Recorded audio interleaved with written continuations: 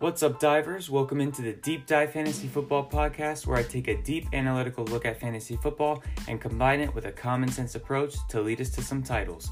I'm your host, Brandon Gabor, and before we get started, remember you can follow us on Twitter at DeepDiveFF, on Instagram at Deep Dive Fantasy Football, and as always, check out the website deepdivefantasyfootball.com. And with that being said, let's get to the content. What's up, divers? Welcome into Deep Dive Fantasy Football Podcast. I'm your host, Brandon Gabor. Thanks for tuning in. Today, we're going to be talking about my tight ends 1 through 12, my reasoning behind them, and my tier breaks. But before we do so, there's a couple things I want to touch on. First, got to promote my boys, Drew and Zach, putting in hard work. We got 2 new articles up on the website.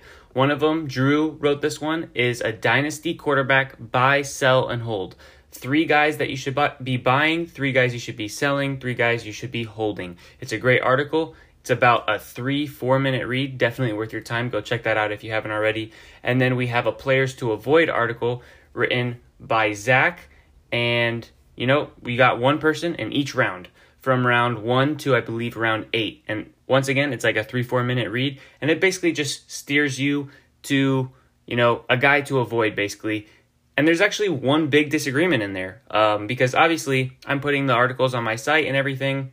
So if there's a huge disagreement between me and my writers, then I'll throw in my 2 cents as well. So there's one person that we disagree on. I don't think they're a player to avoid. I actually target them in that round. So that's pretty interesting. If you want to go ahead and go in there and read that article and also let us know, whose side on that player. I don't want to give the player's name away because I want you guys to go, see for yourself. But let us know, are you on my side or are you on Zach's side for that player? But it's a great article as well. And aside from the articles, there's some interesting news that I want to talk about. It's kind of fantasy football related, but more just general football. But I know we're all football fans, so I figured I would talk about this too because I found it very interesting. The Texans are hoping that they can, sign Watson to a long-term deal before the season starts. Deshaun Watson is in the same class as Patrick Mahomes. Mahomes just got re-signed to a long-term extension, as we all know. Crazy, over $500 million, insane 10-year contract. So Watson, he just finished his 3rd year. He's going into his 4th year. He's going to have his 5th year option.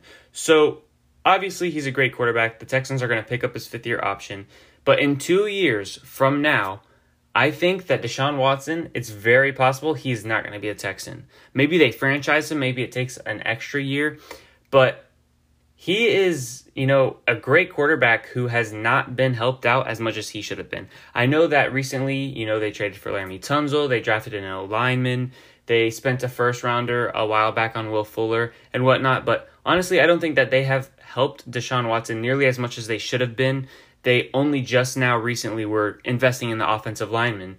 And, before that, other than Will Fuller, they weren't really doing much to help Deshaun Watson. He was just scrambling, expected to basically do everything by himself. It was him and Hopkins pretty much because Fuller's always out and hurt. Then they just traded away DeAndre Hopkins. They also lost Jadeveon Clowney. They also lost AJ Bouye. They're losing great stars all the time. And their management is just a joke. Their front office is a joke. You have Bill O'Brien, your head coach, who's also your general manager. Show me another team that does that. And you might point, okay, what about the Patriots? Okay, Bill Belichick is probably the greatest football coach of all time. We're not going to go ahead and compare anybody to Bill Belichick now, okay? Even though he holds most of the GM duties for the New England Patriots and is also the head coach. So outside of that, show me somebody that has a role like that. You're not going to find anybody. And if you do, I'm sure that they were not successful. But as, of my knowledge, there's nobody else other than Belichick that you can even say is in that realm of what Bill O'Brien's doing right now. If I was Watson, or if I was Watson's agent, I would be telling him to get out. And here's the kicker.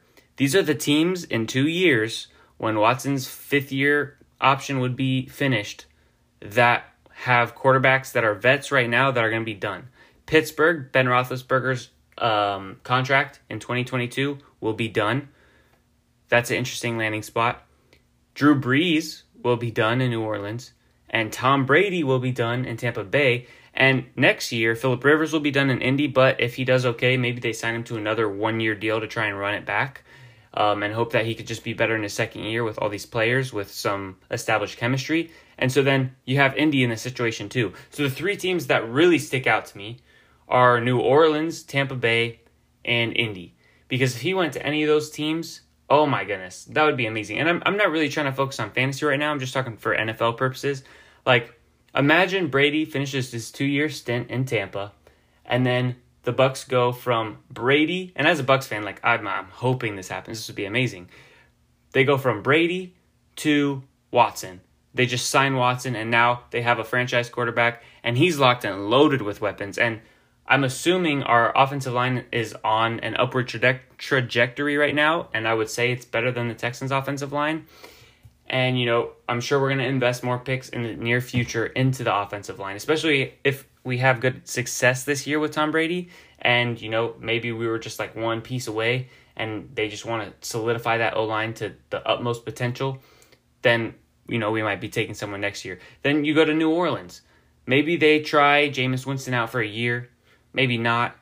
But if Watson goes to a team like that, they have a great O-line. They have Michael Thomas. They have Alvin Kamara. And I'm sure, they're not going to probably have Emmanuel Sanders. I doubt they're going to, sign him again. But they have a great coach. They have always had a good offense. Granted, it's always been under Drew Brees, but that's another super interesting situation. And Indy is the sleeper. Indy's the sleeper because they got Jonathan Taylor just this year. They just got Michael Pittman this year.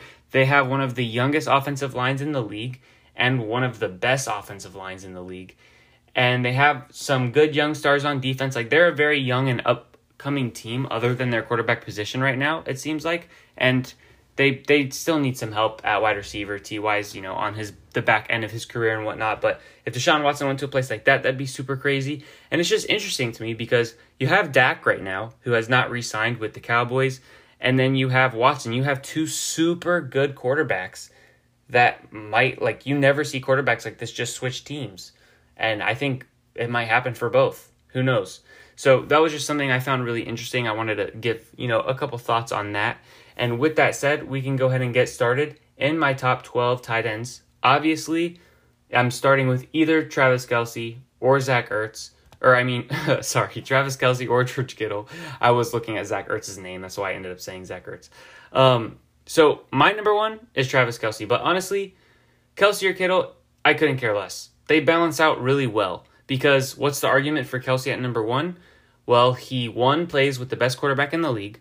2, he plays for the best offense in the league. 3, plays for the best offensive mind, or arguably the best offensive mind in the league. 4, usually leads his team in the target share. So Kittle does too with the target share, but the difference is that the Kansas City Chiefs offense passes a lot more than the 49ers offense. 1, because their defense is not as elite as the Niners. 2, because they don't run as much as the Niners do. So even though Kelce's target share is lower than Kittle's, he's pulling in more targets because obviously his team passes more.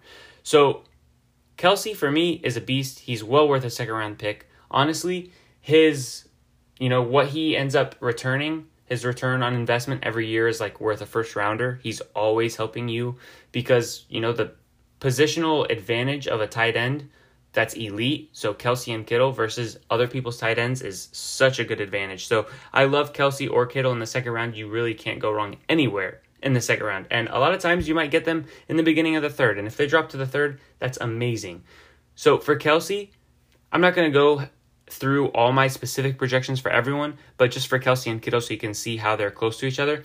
Kelce, I have him in targets over Kittle. I have Kelce at 141 targets, 97 receptions, 1,231 yards, 8 touchdowns. Then we have Kittle. So, some of you guys might have Kittle as number one. And like I said, that's fine with me. He's the clear number one for me in Dynasty just because of youth.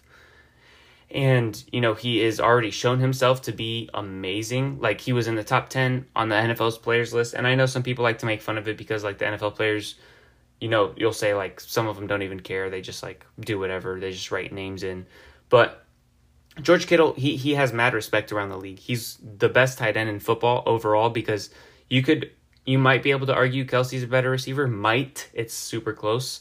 But Kittle's by far the best blocking tight end in the NFL. And then he also has elite receiving skills. So he's definitely my number one for Dynasty. But in redraft, I still take Kelce just because of the offense and whatnot. But Kittle has no target competition, especially with Debo being hurt in the beginning. I don't know if this is going to hurt or help him. He's probably going to get a couple more targets, but maybe they're going to be tougher targets because, he's like the main focus of the defense. He would be regardless, but Debo would at least help him a little bit in terms of being more efficient. So Kelce or Kittle, you really can't go wrong. Kittle, I have at 129 targets, 95 receptions, 1,206 yards, 8 touchdowns. So really between Kelce and Kittle, I have, other than the targets, that's the biggest difference, difference of 12. I have them within 2 receptions of each other, within 25 yards of each other, and I have them at the same touchdown count. So, and they both have the same type of ceiling and the same type of floor, so I love both of them. Then I have a tier break, obviously. Those are the elite 2. Then I have Zach Ertz at 3. Here's the thing. I was actually pretty low on Ertz when the season first started because he had a lot of target competition that he's never had to deal with. You had Alshon Jeffrey, who, at the time, we're thinking he's going to be healthy and play the season. And obviously, I always project for 16 games. So I'm projecting Alshon to play with Ertz for 16 games. That's already unusual. Deshaun Jackson, who only played 1 game in Philly. Now Jalen Reagor, an added first-round pick. JJ Arcega-Whiteside, otherwise known as J-Jaw, he would be healthy, fully healthy, and maybe he takes more targets. And you still have Dallas Goedert there. So, and you have Miles Sanders and Boston Scott. He had so many people in his way. And Zach Ertz is not one of those guys like a Kittle or Kelce that's, racking up huge yardage per reception and is a really good touchdown threat and can break a reception for 40 yards down the field. Like, he's not that kind of guy. He's better and more dynamic than Jason Witten, but he's just more on that side of tight ends where, they're more of a possession tight end. And they're just good at, making the catch and getting that first down, moving the chains, but they don't do much after that. So I actually had him at 5. And then once Alshon got put on PUP, and there's some slight whispers that maybe Deshaun Jackson got cut, whatnot, I don't think that's going to happen. But, that was also some talk. So I ended up bumping up Ertz because obviously once you put Alshon on the PUP, there's a lot of targets to go somewhere, and I sent some of them to Ertz, obviously. Ertz is now, once again, my tight end 3. I think he's going to be super safe, and he's probably going to start the season super hot. Not only because Alshon is on the PUP in the beginning of the season for the first 6 weeks minimum, but also because your other targets, Deshaun Jackson has only played 1 game with Carson Wentz. Jalen Reagor has not played at all with Carson Wentz. Zach Ertz is going to be basically the mainstay. He's going to be the only guy with established chemistry, him and Goddard, that are starting on the field with Carson Wentz in week 1. And chemistry is going to be super important this year with COVID and, just harder camp and everything. Like, there's a lot less that you're able to do.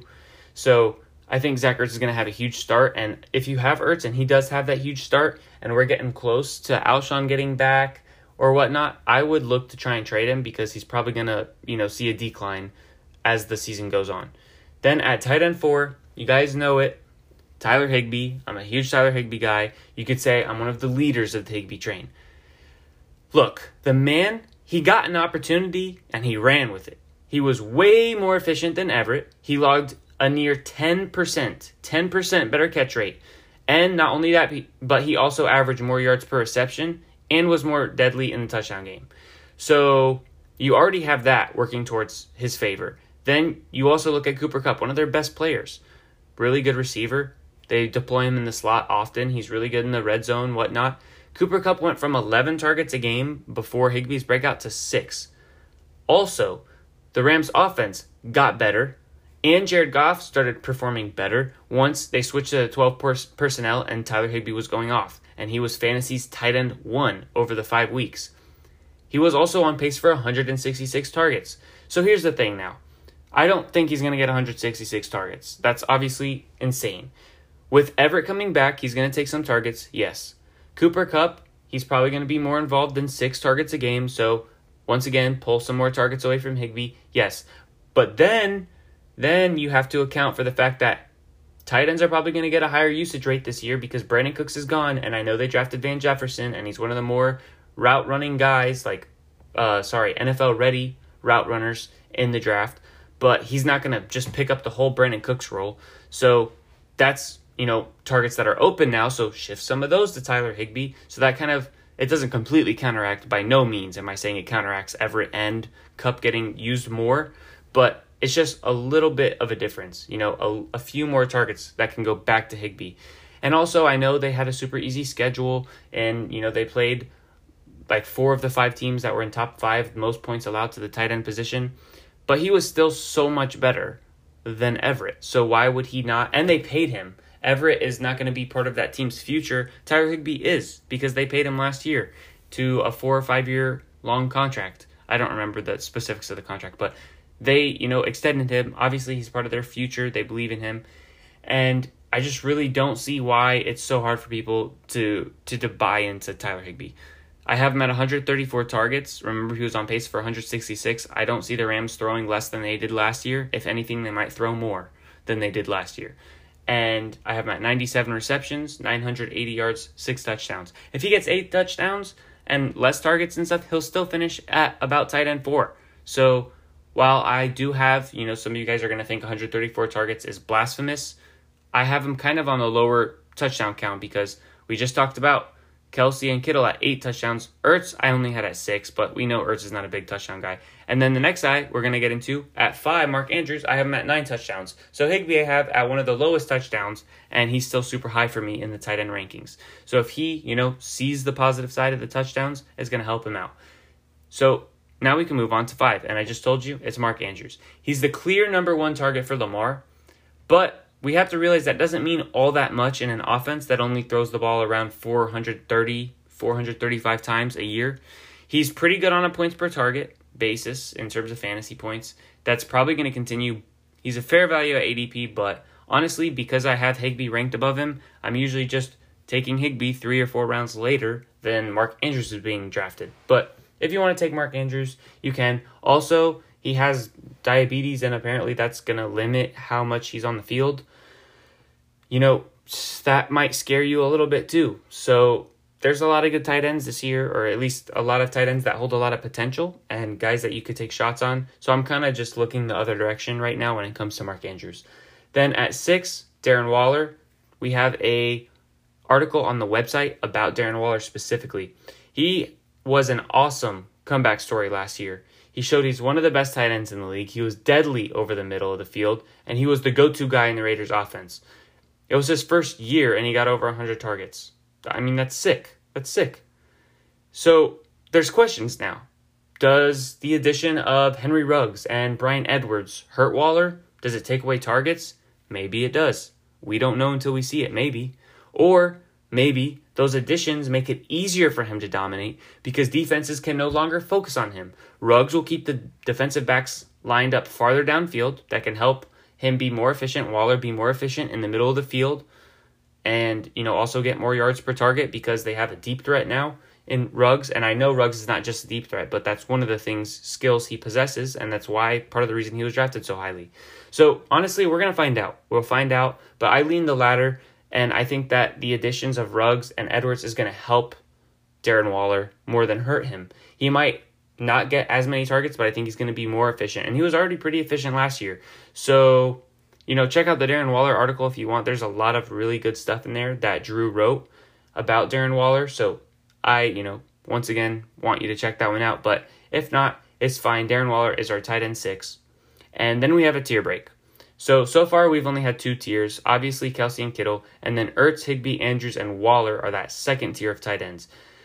Then I have a tier break, and I move over to Evan Ingram at tight end 7. Evan Ingram has always been great when he's healthy, but I'm not sure that's going to be the case this year, even if he's at full health. Why? Because if you look at, all the games he's been healthy and he's dominated, he was one of few targets in the offense, So now they have so many people. Like, it was him and Odell, him and Barkley, him and Shepard. Like, it was never him and a whole bunch of other guys. Now it is. It's a crowded offense. Even though it's not like elite talent that's crowding the offense, there's a lot of people in that offense to get the ball to. There's Sterling Shepard and Golden Tate. Both of those guys are volume receivers. Then you also have Darius Lee and Saquon Barkley, and those guys are going to combine near, 180, 190 targets. So between those 4 guys, you're already looking at like 400 targets total. And how many targets are left to go around? It's hard for me to see Evan Ingram getting like the 135, 40 targets that, he was kind of always on pace for that made him so good. I have him at 103 targets. He's obviously still going to be good, in my opinion, if he can stay healthy the whole time, tight end 7. But I don't think he's going to be, as good as everyone just automatically assumes he is if he's healthy. I don't think that's a given. Last year, all those guys that we just talked about were never on the field at the same time. So they never all had to eat into each other's, target shares. And that's going to happen this year, assuming, they're not hurt right when the season starts. Then at tight end 8, this is one of the ultra values this year in drafts, Blake Jarwin. Last year, Randall Cobb and Jason Witten, both of them had 83 targets, and both of them are gone. So that's 166 targets. Shift over all of Randall Cobb's targets to CeeDee Lamb, sure. You could even take 30% of Jason Witten's targets and also send that over to Lamb. Now you have Lamb at just above 100 targets. Okay? Then the other 70% of Witten's targets of his 83, give it to Blake Jarwin and add that to what Jarwin already had last year, which was 41, and all of a sudden he's at 97 targets. That's easy math. Easy math. You take 70% of their tight end 1 last year, Witten, add that to Jarwin's production, and now he's at 97 targets if they threw the ball the exact same amount of times. He has a great path to targets. It's pretty easy.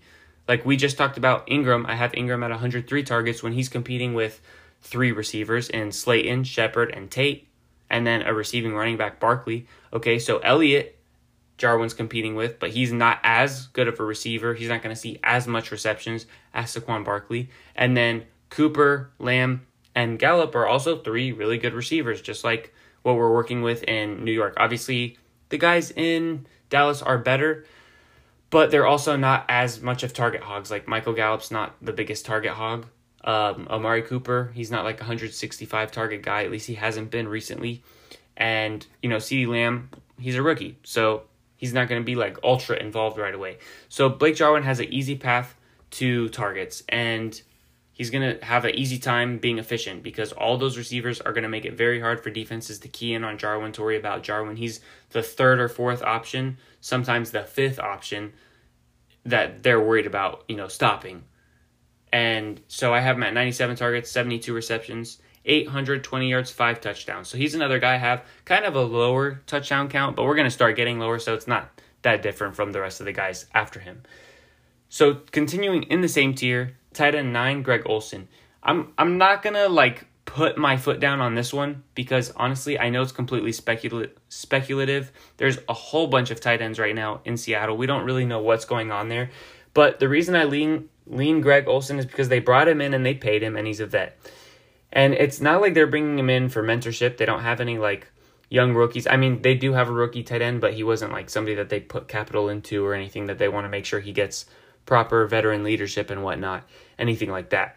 So they brought in a vet, they paid him. Obviously, they're going to use him. And Greg Olsen was still decent enough to be a starting tight end in the league last year. So I think he's probably going to be the starter there. Maybe Will Dissly completely derails this whole concept of Olsen as the number 1. But if Olsen locks down the number 1 spot, Seattle involves their tight ends enough that I think Greg Olsen could actually be really good. So if you're, you take Blake Jarwin late or Hayden Hurst late or, whomever you take and you want to take a second guy just with your last pick, literally your last pick in drafts, you could take a shot at Olsen and you'll find out pretty soon. 2 weeks in, you'll know, is Olsen the guy or is Dissly the guy? Or are they both sharing? If they're both sharing, you don't want either of them. So Olsen is a guy that I have as, a decent late tight end that you could get. And he's my tight end 9. Then at tight end 10, I have Robert Gronkowski. As a Bucs fan, I really, really want to be high on Gronk, but honestly, I cannot see it. I think the Bucs, I cannot see him being, very, very good. Back to, where he was, with Brady and the Patriots. I think the Bucs are going to keep him on a snap count. Think about this. The Bucs, for once, have an expectation that they actually believe in to the utmost degree that they are a playoff team and a Super Bowl contender. They have Brady. What was the biggest problem with the Bucs? Some of you guys are going to say the defense. That's not the biggest problem with the Bucs. It was always the turnovers. Brady is the smartest quarterback to ever play the game.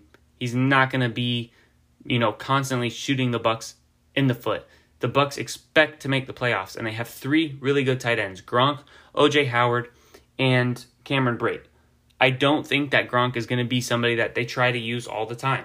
He's probably a guy that they have on a snap count. They're going to use him situationally, maybe in the red zone, where Tom Brady, especially in the beginning of the season where Tom Brady's really comfortable with him. I think he's going to be a really good DFS play in the first few weeks of the season when Gronk is the only person on this team that Tom Brady has established chemistry with already, especially for getting touchdowns, which we know in DFS especially, but also just at the tight end position is super important. So Gronk is a guy that I think will be decent, but I don't think he's going to have a chance to be like super great. And I have him at 87 targets. I think I have O.J. Howard off the top of my head. I'm pretty sure he's in the 60s. And then Cameron Brate's in like the 30s. But Gronk, I have at 87 targets, 56 receptions, just under 800 yards, 5 touchdowns. Then we have Hunter Henry at tight end 11, Double H. Are you worried about Tyrod Taylor? Are you worried about Justin Herbert? One, you should definitely not be worried about Justin Herbert because that boy ain't playing. He ain't playing this year. It's going to be Tyrod Taylor. And should you be worried about Tyrod Taylor? No, you shouldn't be. Because Charles Clay, in the 3 years that Tyrod was the starter in Buffalo, was on pace for about 90 targets all 3 years. And Charles Clay is not Hunter Henry, or should I say Hunter Henry is not Charles Clay. Hunter Henry is much better than Charles Clay. Now, I know the Chargers have better options at receiver, so obviously, Charles Clay, he's, like I said, he's not the greatest tight end or whatever, but he didn't have, really good receivers like a Keenan Allen or Mike Williams to compete with for targets, so maybe the target share goes down a little bit, but maybe not because Hunter Henry is really good and much better than Charles Clay. And so I think he's going to get a good target share. And if the touchdowns fall his way, he can actually be really good for fantasy because I have Hunter Henry at my tight end 11, and he has the lowest touchdown projected total in my top 12 out of all the tight ends in my top 12. He only has 4 in my projection. He could easily get more than 4. I think that's pretty close to his floor, but because I don't think the Chargers are going to be passing that many touchdowns, I have them at 22 with Tyrod passing touchdowns. It's kind of hard to give Hunter Henry 6, 7 when Keenan's going to get his 6 like he has the past 3 years. And Mike Williams is a good touchdown red zone threat. So it's hard to just, give a whole bunch to Henry. That's why I only have him at 4, but he definitely has potential to do better. So he's a really good pick at his ADP. Then, lastly, we have the second Double H. So we had Double H Hunter Henry. Now we have Double H Hayden Hurst at tight end 12 to round it out. Hayden Hurst is stepping into a prominent role that was left by Austin Hooper. On top of that, the Falcons traded a second rounder for him. So I completely expect him to be involved in a good amount. However, there is definitely some risk because in a shortened off season like this, look, I like him for Dynasty. I think he has really good potential. I think he's probably, better than people think. He was a first round pick for a reason. And he was 25 years old as a rookie.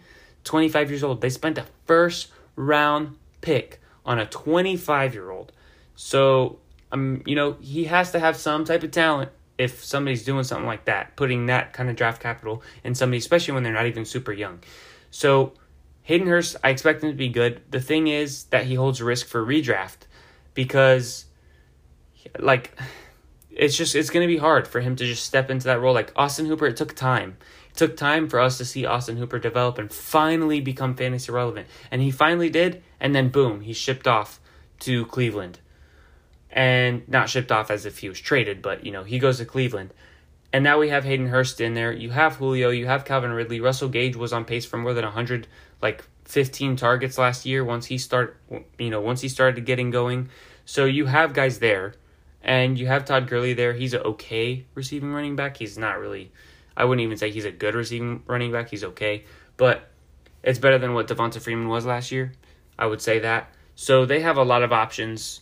Hayden Hurst is a good guy with good potential, but I think he also holds a lot of risk. So he's somebody that I do actually get a lot because for some reason everyone hypes him up. Everyone talks about him like they love Hayden Hurst, yet his ADP has not really reflected that.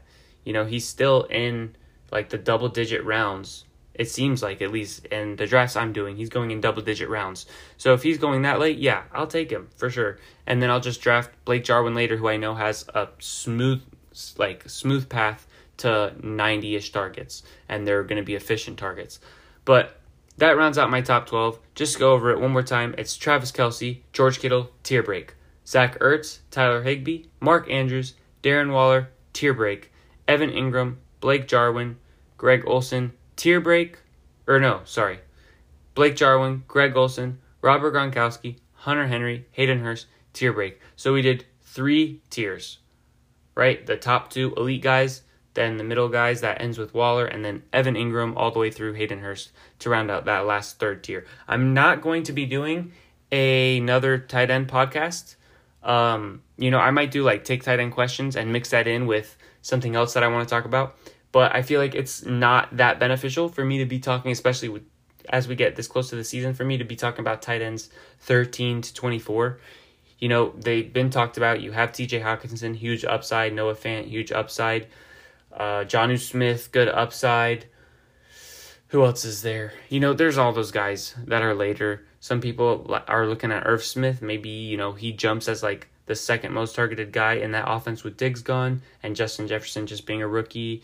Maybe you like Gesicki. Like, there's a whole bunch of guys back there that we've all heard their names. So I'm not going to focus on those guys too much. So I'm going to kind of just move past tight ends now. We're going to try and find some fun, a little bit different topics. I know I'm still going to be trying to get you guys an auction mock draft. I want it to be good. So I'm trying to find a perfect way to structure it in a way that it would be beneficial, the most beneficial to you guys. And with that said, if you like the podcast, rate and review it. Help your boy out.